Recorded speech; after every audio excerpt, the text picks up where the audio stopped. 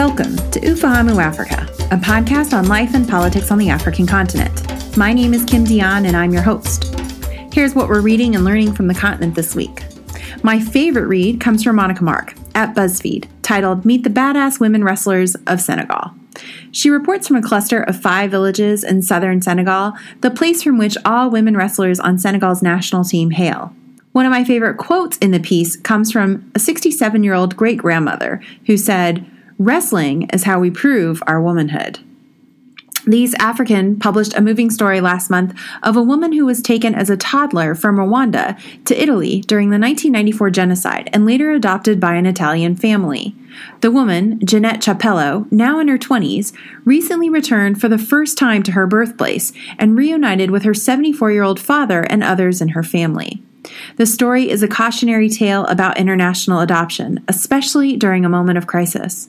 Here at Ufahamu Africa, we'd like to do a longer segment on international adoption, so if listeners have any book or interview recommendations, please send us an email or post a comment to our site, ufahamuafrica.com. It looks like the presidential runoff election in Liberia will be postponed. The runoff election between retired footballer George Weah and current Vice President Joseph Boakai was supposed to be held on November 7th. The Supreme Court ordered a stay so that it can hear the complaint of a third-place finisher and lawyer, Charles Brumskine, who alleges the first-round October 10th election was marred with polling station irregularities and violations of electoral law and fraud. At the time of recording, it was unclear when the second-round election would be held. Finally, we want to point our listeners to the latest episode of Africa Past and Present, a podcast out of Michigan State University. Host Dr. Peter Alegi and guest host Dr. Candace Keller interview Yusuf Sakali and Malik Situ about the Digital Archive of Malian Photography, a collaborative project that aims to preserve and digitize collections of 5 important Malian photographers. The episode raises important questions about ownership and ethics and conservation. If you haven't already, you should also check out the Photo Archive, where low-resolution scans are shared through a Creative Commons license, and high-resolution scans can be accessed through collection custodians. On Monday morning, I'll post links to what we've mentioned here, as well as bonus links to our website, ufahamuafrica.com. This week's episode features a conversation with Judd Devermont, the National Intelligence Officer for Africa at the U.S. National Intelligence Council. He is also a lecturer at George Washington University's Elliott School of International Affairs. He has worked and lived in Nigeria, South Africa, and Cote d'Ivoire. He holds a master's degree in African Studies from Yale University and a bachelor's degree in history from UCLA. He chats with us today in a personal capacity as a citizen, not as a representative of the U.S. government. So thank you, Judd, for agreeing to be a guest on Ufahamu Africa. You've worked for more than a decade analyzing politics in Africa to help inform U.S. foreign policy. Can you tell us how you came to this career? Is this what you always wanted to be when you grew up? Sure. Well, first, Kim, thank you so much for having me on. As you know, I'm a big fan, so this is really a treat. I don't think this is what I really wanted to do when I was growing up. I mean, I quite honestly didn't know this was an option. I was in college and became really interested in African politics and African history, and thought that the material was really engaging, thought the challenges were important and urgent, and so I wanted to become an expert. I read as much as I could, I talked to smart people, I traveled, and with the idea that I could ultimately share those insights and help decision makers make informed choices. I didn't really understand even at that earlier stage what the difference between policy and this was, but analysis is really an important, critical job. I mean, it's about delivering dispassionate, objective insights so that policymakers can make their decisions. Your whole job is to be really policy agnostic, to lay out what is happening in a specific country or on a specific issue, perhaps use your critical thinking, forecast what may happen, and then that should hopefully facilitate a conversation and then decisions. And I've been doing it, as you said, for a decade now, and it really is. Every day is exciting, and I feel really privileged to be able to have a job where I really just read, think, write, brief, and then share those insights. Right. So it's great that you bring up the writing part of it, because actually I wanted to have you on the podcast so that we could talk about your latest publication, It's an article in the academic journal African Affairs entitled "The U.S. Intelligence Community's Biases During the Nigerian Civil War." Now, for those who haven't yet had a chance to read your article, can you share, how you went about doing this research? So what archival materials did you rely on to write up your research? And how is it that you came to write this article now?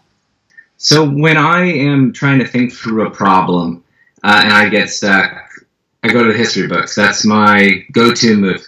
And I was trying to think through a couple of problems, and I was reading the State Department Relations of the United States. It's a collection. It's essentially the official diplomatic history of the U.S. government, and it's a collection of declassified memos and assessments. And I came upon this assessment from 1968, from January of 1968, called "The Outlook for Nigeria." And I was really taken by it. And if you don't mind, I'll just kind of read the first line because I think it's really important. They said in it, "We believe that no matter what the military outcome, the protracted civil war and the political upheavals which preceded it have already considerably damaged Nigeria's post-war prospects. It's difficult to it's difficult to see how a bitterly resentful and widely hated Igbo people could be reabsorbed into Nigeria's polity and society. Moreover, we see no national leadership in sight, military or civilian, which would be capable of assuaging intergroup antagonisms and gaining the popular support needed to carry out the complicated tasks of political, economic, and social construction." And so I read this piece. It's January 1968. The war has been going on for 6 months. It's got 24 months to go, and I was really floored by how strong this judgment was. And I wanted to know, what were they drawing on to make that conclusion? What were their influences? Think about the problem set. Was this piece a standalone, or was it part of a larger, what we would call analytic arc or story arc? And so a couple of years went by, and this piece is rattling in my head. I thought about that we were at the 50th anniversary of Nigerian Civil War, and I said I was going to, really try to get into it. So I found 300 declassified intelligence assessments on the Nigerian Civil War and the immediate year that led into it. I benefit from the release of the Nixon Presidential Daily Brief. So these are the analytic assessments that were given to President Nixon. And so they were just released in the end of 2015. And so with that, what was already publicly available, and then I augmented it with newspaper clippings, memoirs by policymakers and diplomats, U.S. and U.K., and I was able to dig through this really incredible online archive it's of oral testimony of former diplomats and USAID officers. And I was able to put all of that together and really come up with a story of personal bias, and I think what I would call poor analytic tradecraft that led to a couple of faulty assumptions and faulty assessments about the war, its trajectory, and then the outcome. So your article was published at, in line with this 50th anniversary of the conflict. But at the same time that it was published, we're seeing a resurgence in the Biafra separatist movement. In September, for example, 60 supporters of the Biafra separatist movement were arrested following intense protests led by activists from a group known as the Indigenous People of Biafra. So can we draw any parallels between your research about the earlier movement for secession and today's movement? Yeah, I think we should start again with that statement that they thought it was so difficult to reabsorb the Igbos into society. I think there's some problems with that. At the end of the war, the head of state, Yakubu Gowon, had this policy of no victor, no vanquish. There was reconciliation. There was some reconstruction efforts. I mean, even the annals were sort of surprised at how the turn happened so quickly. They were calling Gowon a national hero within a year. So I think that there were some problems in that assessment, but there is a truth there that the idea of Biafra remains really potent in Nigeria and in the southeast. The leader of the indigenous people of Biafra, Nnamdi Kanu, he was born in 67. He was born the year of the war, probably has very faint memories of it. And I know that you as I like, Half of Yellow Sun.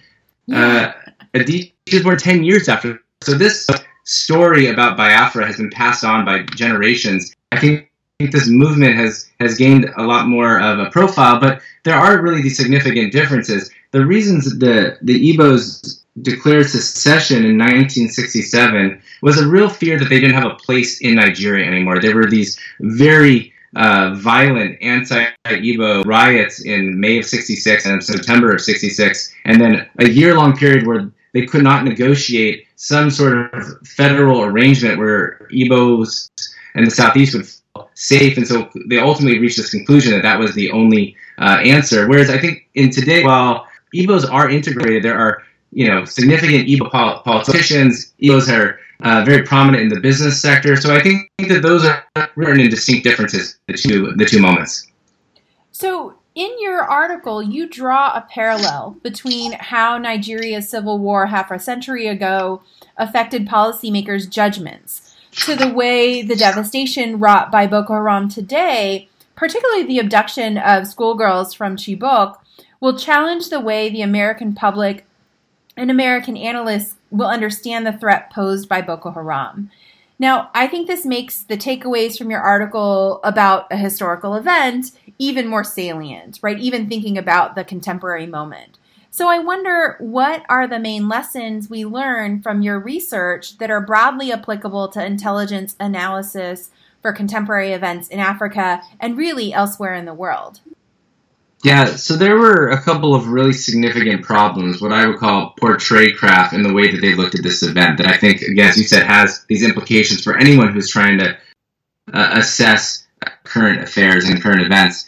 The analysts and Americans, really, journalists, activists, really identified with the Igbos. So this is what I would call mirror imaging. They related to the Igbos. They called them modernizing and independent, and they felt akin to the story of the Igbo population.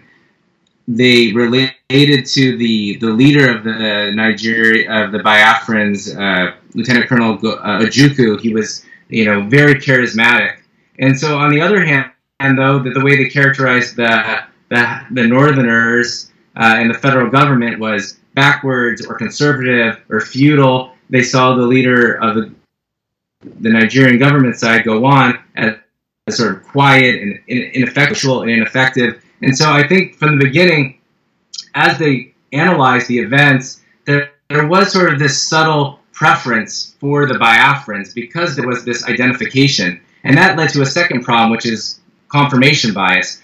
So as events went on, for anything that Biafrans would do was given, 3 cheers. And when they would lose, it was characterized as a setback or only grudgingly giving ground. And so they were setting themselves up to interpret each of these events in favor of the Biafrans as opposed to the Nigerians. Despite, as the war went on, the Biafrans had a very small piece of territory, and yet still the analysts were saying, well, there's not a strategic advantage that the Nigerians had.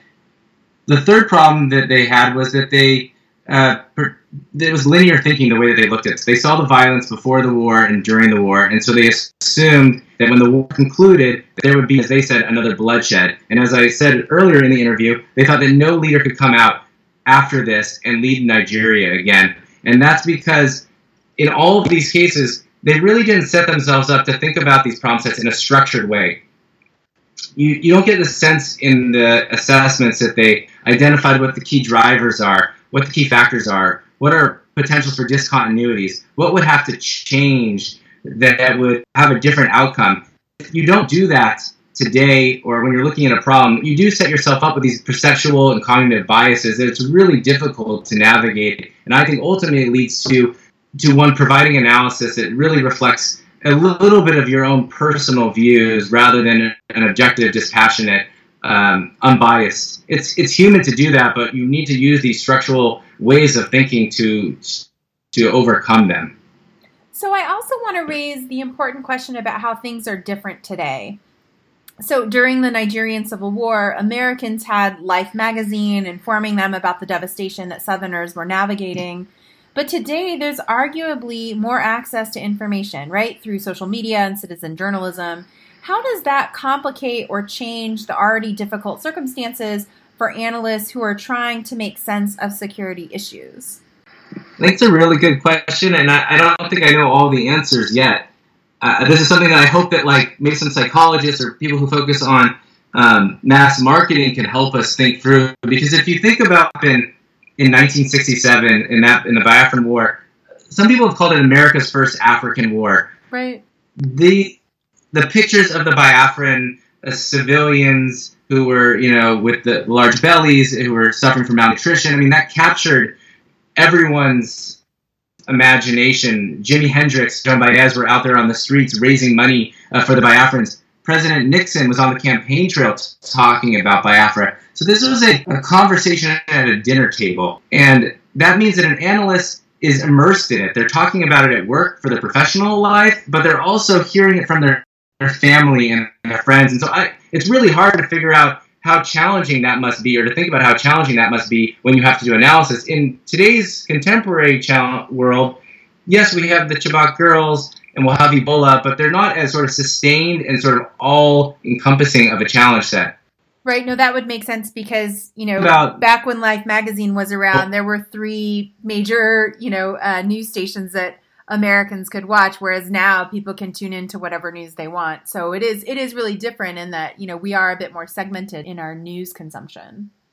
Yeah, absolutely. So I think that's the challenge that they probably face. For us, working in a world with social media, the experience is probably more visceral. It is more visceral. You can watch these videos on YouTube. You can see the people that you're trying to understand why they're making decisions. You can see the devastation, as we talked about. And then on the other hand, you've got social media. If you probably follow, like I do, many, many people on Twitter, and if they're covering an event and retweeting an event, it can be really distorting. If they're talking about an election, hundreds and hundreds of tweets, or maybe talking about the same episode or same incident just from a different point of view, it's a really distorting way to try to make sense of what's happening. And so I go back to my earlier point, you have to figure out a way to do this in a structured way so that you're really trying to guard against any of these biases, and you have a really clear way of thinking the problem up. It's going to be a lot of noise, and it's going to be very difficult to process. Yeah, no doubt. So I want to ask you a question that was originally articulated by my friend and colleague, Zachariah Montpilli, who is a political scientist at Vassar College. He and I co-led a workshop about decolonizing African studies in the spring. And throughout that workshop, we were raising questions about, how we go about our own work. And he actually articulated 6 questions. And in the second half of this first season of Ifamu Africa, we're asking our guests to answer, one of those questions. And so I want to ask you one, and that is, who is the audience, real or imagined, for our intellectual work?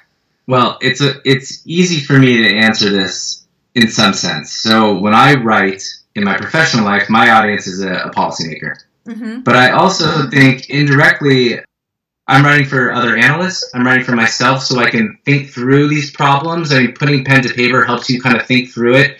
And so there's the policymaker. There's myself as I try to get my head around an issue. There's other analysts who may benefit from the work that I'm producing and help inform what they're doing. Project I did for African Affairs hit home that I'm also writing for the history books. I'm also writing because someday everything that I have written will be declassified and will be shared. And, so I'm also, I think it keeps you on task to write unbiased pieces.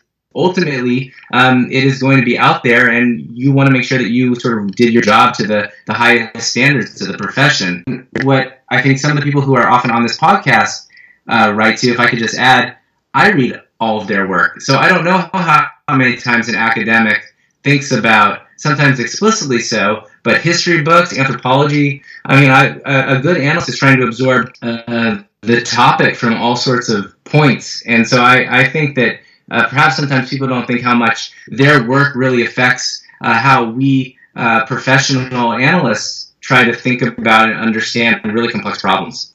That's great to know that folks who are doing the pragmatic work of policy making, right, or policy informing are reading academics' work. So before we go, we normally ask our guests about books they're reading right now, or maybe even something you've read recently. Is there a recommendation you might have for our listeners? Yeah, I actually have a book that I'm reading right now. I'm about 80 pages into it, and it's not about Africa, and I really like it. It's called When Crime Pays, Money and Muscle in Indian Politics by Milan Vaishnav. And the questions he explores is, why do criminals get into politics? Why do people vote for criminals? Why do political parties, accept criminals and put them on their platforms? And I don't know the answers yet to that because I'm still only about 100 pages in, but it's really interesting, very applicable to lots of circumstances in sub-Saharan Africa. The other book that I read earlier this year, it's older, but it's been really helpful for me to think through the Angolan election, is Magnificent Beggar Land by Ricardo Soares de Oliveira. It's really readable. It gives you a sense of what Angola has been like post the Civil War, and insights into the MPLA that I found really invaluable ahead of the election and as we think about what a post-Dos Santos Angola looks like. Fascinating. Well, thanks so much for those recommendations. Thank you for having me. That's all for this week. Find us online and tell us what you're reading and learning about the continent. You can listen to Ufahamu Africa on iTunes, Stitcher, SoundCloud, or on our website, ufahamuafrica.com. Find us on Twitter at Ufahamu Africa. Ufahamu Africa is a production of Smith College, sponsored by the Government Department and the Committee on Faculty Compensation and Development. Kawia Aruna, class of 2021, is Ufahamu Africa's research and production assistant.